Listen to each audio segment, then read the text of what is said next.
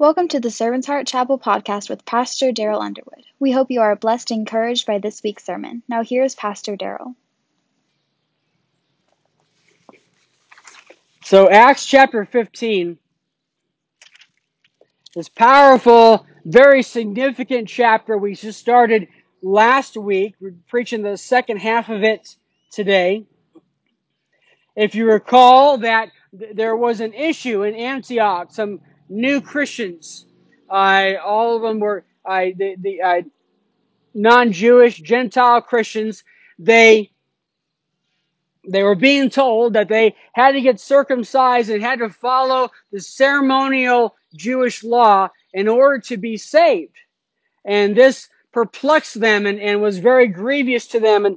And much debate occurred from that to where the Christian church at that time decided they were going to get together and in Jerusalem and have a council. We call it the Jerusalem Council, and decide once and for all what they're going to believe about that.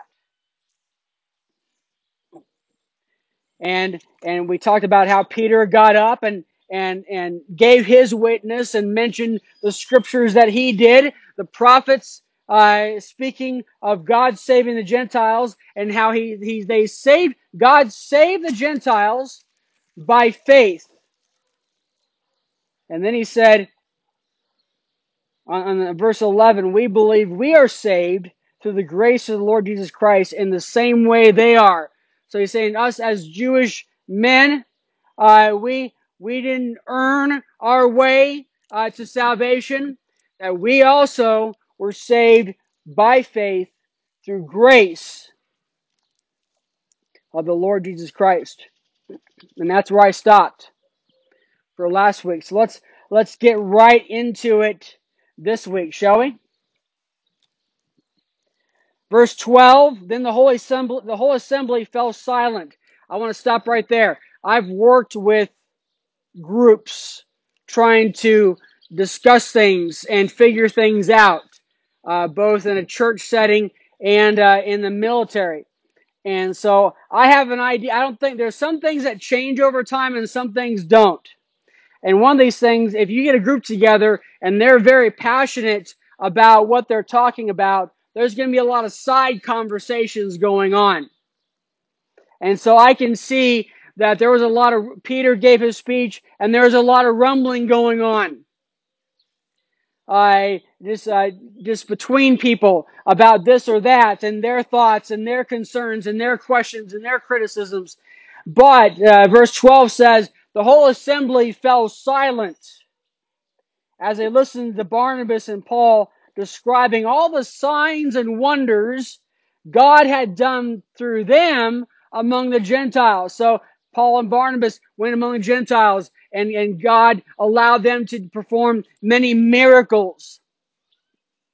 And what miracles were they? Well, we don't need to actually outline those in this chapter because they were already mentioned in Acts chapter 13 and 14. And so it just says that they talked about all these wonderful things God had done through them among the Gentiles. Verse 13, after they stopped speaking, so they gave their peace. And they just wanted to share that God had healed the Gentiles like they had healed the Jewish people. That God had given the Gentiles the Holy Spirit like they did the Jewish people. And so they shared there and they sat down, and after they stopped speaking, James responded. Now this is the same James who is in fact the brother of Jesus. I can imagine it wasn't easy being Jesus' younger brother.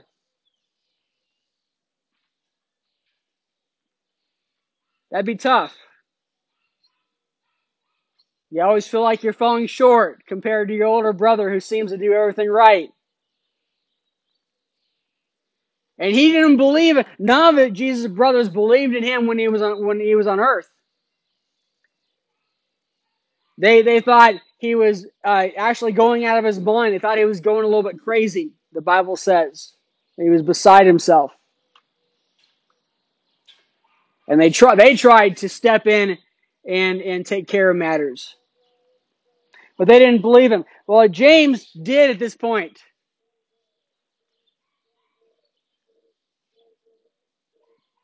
And James, this is the same James that wrote a letter that we now call the book of James in the New Testament.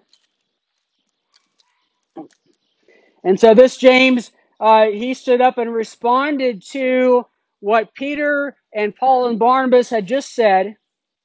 And James said, brothers, listen to me. Simon has reported how God first intervened to take from the Gentiles a people for his name. So he's saying Simon Peter. He's saying how he reported that God intervened to take from the Gentiles a people for his name. And then James continued in verse 15, and the words of the prophets agree with this. And James begins to quote from Amos, what we call a minor prophet in the Old Testament, the book of Amos. Now, they weren't called minor prophets because they were of lesser value than the major prophets. They just wrote smaller books. And Amos wrote a little bit, and from Amos he quoted this verse, beginning of verse 16. After these things I will return and rebuild David's fallen tent, and I will rebuild its ruins and set it up again. Let's stop there in that verse. So Amos foretells that David's line, his kingdom, his royal line will be brought back into place. Did you know Jesus was a descendant of David? He was in that line, the house of David.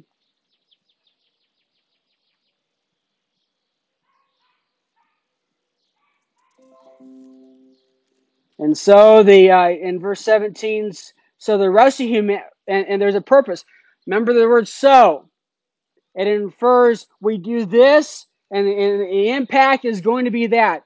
We did the purpose. It indicates the purpose of a prior action. So God is going to raise up Christ. Why? Verse 17. So the rest of humanity may seek the Lord. Even all the Gentiles. Verse 17 continues. Who are called by my name, declares the Lord who does these things, known from long ago. Wow. John Stott summarized James's citation of Amos as this: that God promises to restore David's fallen tent and rebuild its ruins, which is the resurrected and the resurrection and exaltation of Christ, so that even the Gentiles will seek the Lord and be included. They'll be saved. Verse 19, James continues, therefore is in conclusion, having seen all this and reading what the prophets have foretold, in my judgment, James said, we should not cause difficulties for those among the Gentiles who turn to God. But instead, we should write them to abstain from things polluted by idols, from sexual immorality, and from eating anything that has been strangled by blood. Now, why do we do that? Part of that, the abstaining from things polluted by idols and eating anything that's been strangled or from blood, that was strictly to maintain the peace. And we'll talk more about that as Christians, because there was an issue. Some Christians felt it was wrong to eat meat that had been offered to idols, while other Christians had no problem with it. But we are called to peace. So we don't do anything that's going to be a stumbling block to our brethren. And he mentioned sexual immorality. Some very basic things. Let's at very least talk about, and we're going to talk more about these essentials shortly. Let's write a letter to them and tell them at the very least abide by these things. But he's inferring we're not going to expect them to follow ceremonial law. That's not what God intended. In verse 21, he says, "For since ancient times Moses has had those who proclaim him in every city, every Sabbath day, he is read aloud in the synagogues." He's saying we need to tell them this much. This not abstaining from stuff polluted by idols, from sexual immorality, and from not eating things that have been strangled, and also staying away from anything with blood in it, because the Gentiles haven't had this preaching of God's word like we have. And so that's what James has to say about it. And so James says his piece. And they seem to agree, because in verse 22, then the apostles and the elders who with the whole church decided to select men who were among them and to send them to Antioch with Paul and Barnabas. Judas called Barsabbas and Silas, both leading men among the brothers. They wrote this letter to be delivered by them. So here's the letter. From the apostles and the elders, your brothers, to the brothers among the Gentiles in Antioch, Syria, and Cilicia. Greetings. Verse 24. Because we've heard that some without our authorization. I find that interesting. We tend to get ourselves in trouble when we jump into things without going to others in higher authority, or at least someone who's been around the block a little bit. It says, some without authorization went out from us and troubled you with their words and unsettled your hearts. What did they say? Remember, they were telling them you need to be circumcised and keep the law. Verse 25.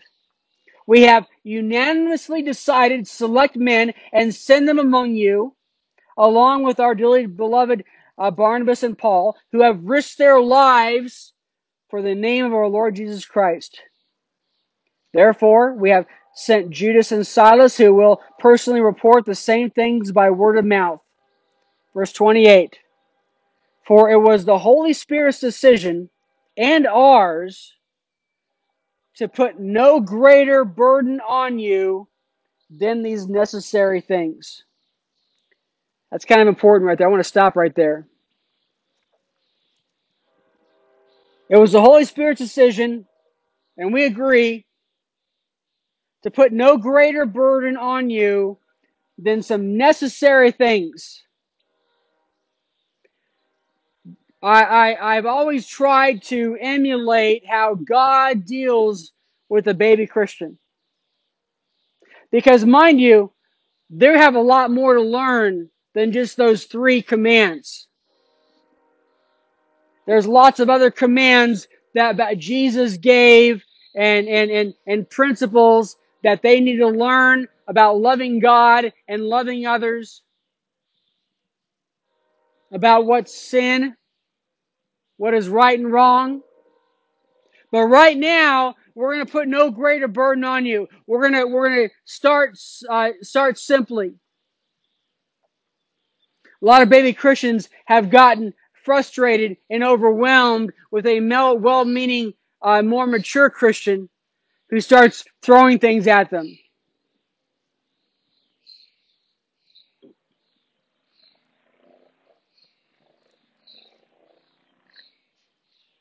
Verse 29. That you abstain from food offered to idols, from blood, from eating anything that has been strangled, and from sexual immorality.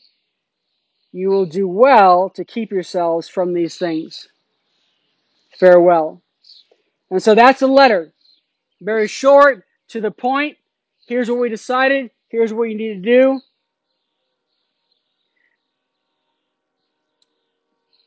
Verse 30. Then being sent off, they went down to Antioch, and after gathering the assembly, they delivered the letter, and when they read it, they rejoiced. I'd be happy too. Because for a while they weren't sure if they were going to have to follow all the Judea, had to learn all the different laws and ceremonies. No, you don't have to do that to be saved. They rejoiced because of its encouragement.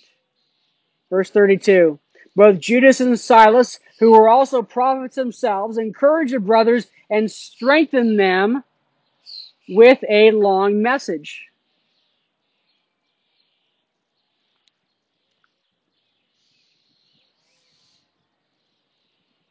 There's a scripture support for long preaching. There is a value to preaching. There should be a benefit to it. I try very hard to provide a well-prepared spiritual meal each and every Sunday. I don't want to feed you anything that's going to be that doesn't have a lot of nutrients in it. That's just going to waste your time, that you're not going to grow from. I want you to be convicted of sin. I want you to be encouraged in God. I want you to be draw closer to Him. And sometimes the food prepared is soft. It's easy to digest and make it a part of your life. Sometimes you have to chew on it for a while. You have to think about it. You write it down in your notebook, and that week you think about it and you pray about it as the Lord teaches you. Sometimes the food is really sweet. And oh, it's good. Oh, you love it. Oh, I wish I had more. That's fantastic preaching. Good. Preacher, brother. That's awesome. And sometimes it's kind of bitter. Ew. I can't swallow that.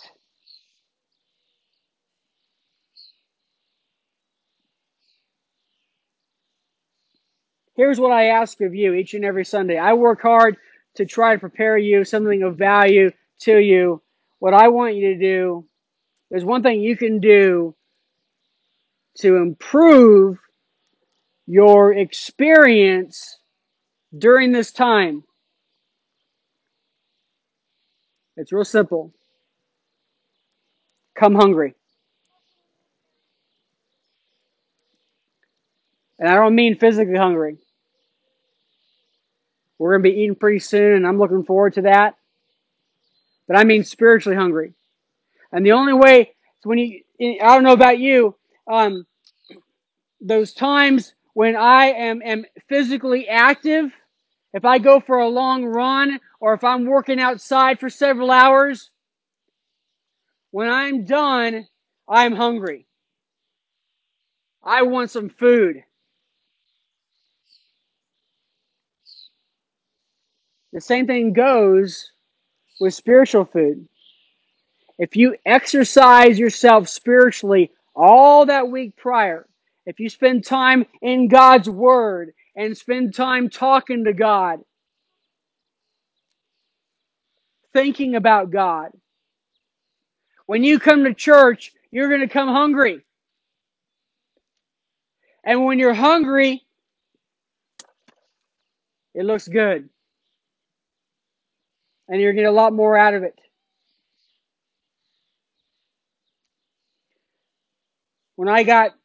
There was a time when I was just kind of a nominal Christian. I don't know if anybody else can empathize with it or not.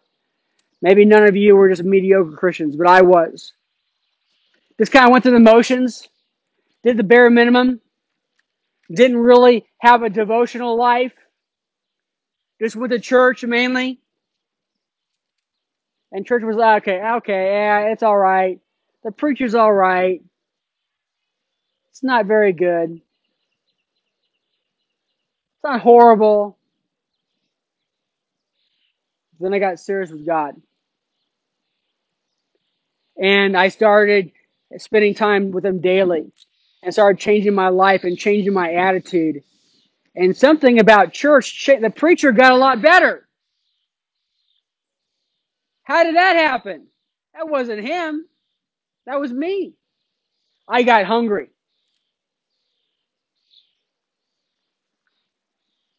The value of preaching.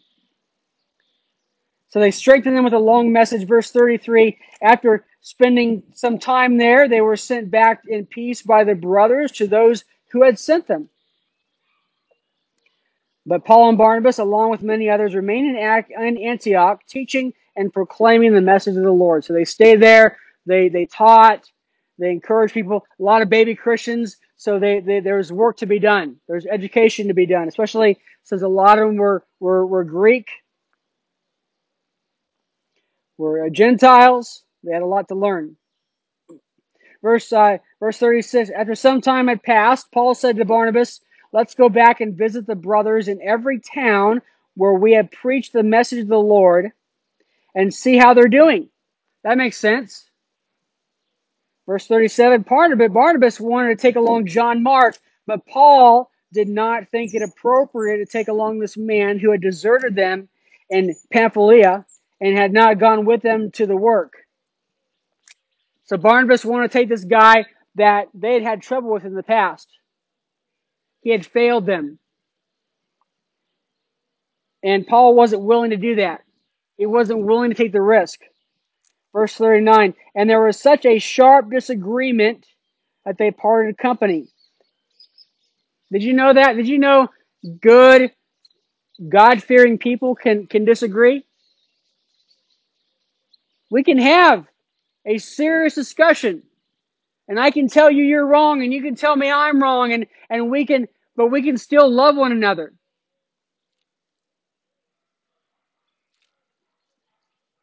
All too many Christians get their feelings hurt so easily and get offended. I've seen sinners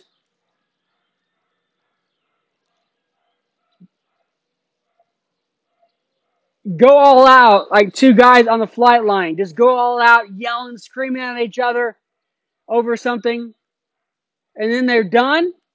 They're done. They're not mad at each other. They're not bitter. These are sinners. They don't love Jesus. They don't love God. They care only about themselves. But I've seen Christians get hurt and offended where they won't even fellowship with one another. And that's wrong. That's embarrassing. Paul and Barnabas, they had disagreement. And Barnabas took Mark with him, so they decided Barnabas was just going to do his thing and Paul was going to do his thing. Nothing wrong with that. We couldn't come up with a solution. Neither one of us, Barnabas wasn't willing to not let John Mark go with them. And Paul still wasn't willing. So neither one of them won the argument, and so they went their separate ways. They still love one another. Barnabas took Mark and sailed off to Cyprus. Verse 40, then Paul chose Silas and departed after being commended to the grace of the Lord by the brothers. Verse 41, he traveled through Syria, Cilicia, strengthening the churches.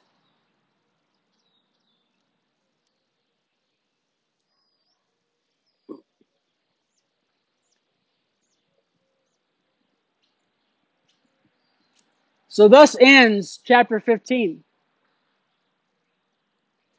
There's some lessons I want to kind of conclude with. I want to kind of go back and make sure there's some major lessons we can gather from this chapter, this very significant chapter.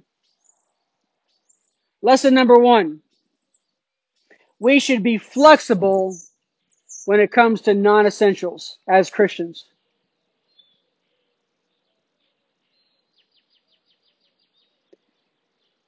John Newton, the guy who wrote Amazing Grace, once said that Paul was a reed in non-essentials and an iron pillar in essentials.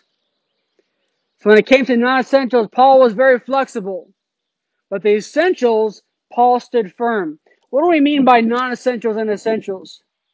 Non-essentials can be differences between Christians, but aren't a core part of the faith. Clothing.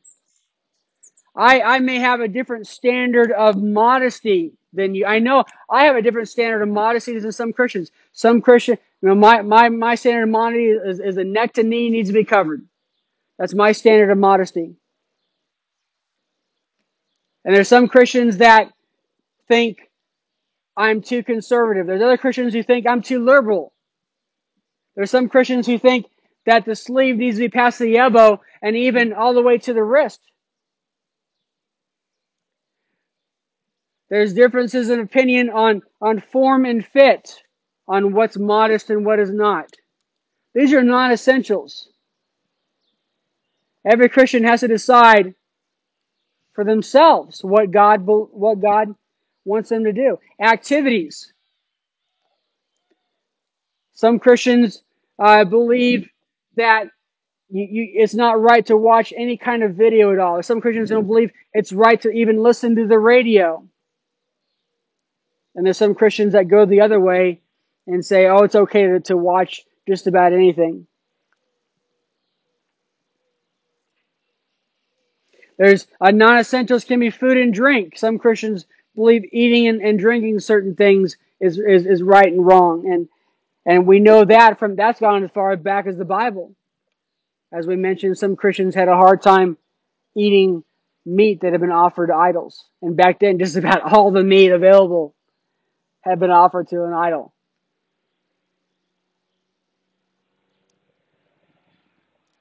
So non-essentials, we don't want to do anything that's going to violate our own conscience, and we don't want to be a stumbling block to our brothers. So my more conservative brothers and sisters, I will never do anything to cause them to stumble. If I'm in a car with a brother who doesn't believe in listening to the radio, I'm not going to turn the radio on. I'm not going to tempt him. I'm going to be loving. But the core beliefs, the essentials, are your core beliefs.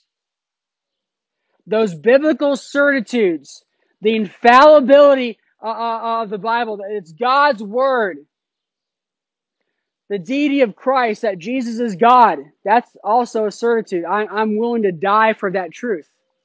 That's non-negotiable. Clear sins in the Bible, like lying and stealing and having sex with someone who is not your spouse. That's non-negotiable. That's an essential.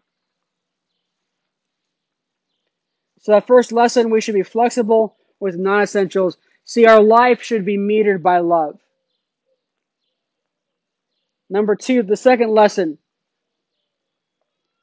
There will be times when we have to abstain from certain liberties in order to maintain peace.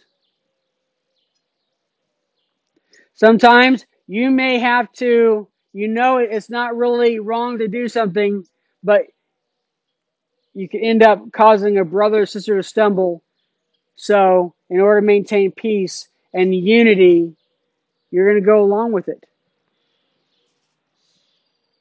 The third lesson, it kind of follows into from what we were saying for the second lesson. We must preserve the unity of the body of Christ. We're all Christ followers. Number the fourth lesson, we should stand firm in the essentials. Don't let the devil is going to try and continues to try to push us. Right now, one essential is our belief in what the Bible says. The Bible says that homosexual activity is wrong. It's a sin. And I love all people, but I will always call sin, sin. But there's this push to get us to stop doing that. And I'm seeing it more and more in media and articles. I just saw an article from Psychology Today, a terribly written article. I don't even know if it was actually Psychology Today because I don't know. I just had the name, but the article was so poorly written. I'd be shocked if it was. But it was all about uh, Christians' intolerance because they won't. They continue to say that homosexual behavior is a sin. But we have to stand firm on the essentials. Number 5, let's remember the relationship between grace, faith, and works. Let's say that I find out Tim is in danger. There's a group of guys that are coming to hurt him. So he's in danger. And so I call him and say, Tim, you got to get out of town. You're in danger. And Tim believes me. But he has no means to get out of town. So I provide him with a vehicle so he can get out of town. The danger Tim is in is like the state of the sinner. You're in danger. Him believing me and wanting to act upon that is faith. Me providing him with a car, it means that he couldn't get out of town at all until now. That's grace. And then the works is him actually following through with that. I believe Daryl that he said, my life is in danger, so I'm leaving town. That's works. So you have someone who's lost in sin. They're in danger. They need to be saved. They need to be rescued. And they put their faith in Jesus Christ. And Jesus rescues them. By His grace. He gives them, grace is a helping hand. I can't do it myself. We can't save ourselves. But God saves us. All we have to do is ask for forgiveness for our sins. And Jesus will come into our heart.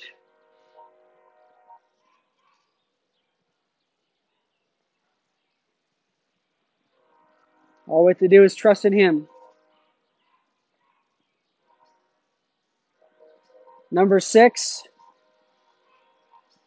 we are saved. Let's remember this, that we are saved by grace alone, through faith alone, in Christ alone. It is never we're saved by Jesus plus something else. It's only by Jesus. And number 7, let's never abandon the gospel of grace. Let's never go this dead religion of works that if I do the right things and I'll get to heaven. If I help enough people, I'll get to heaven. We live obedient to the Lord out of love and appreciation for what He has done for us. Jesus said, if you love me, you follow my commandments. I love Jesus because He saved me, rescued me, and forever changed my life. Praise be to God for His grace. Amen? All right, let's stand. Praise the Lord.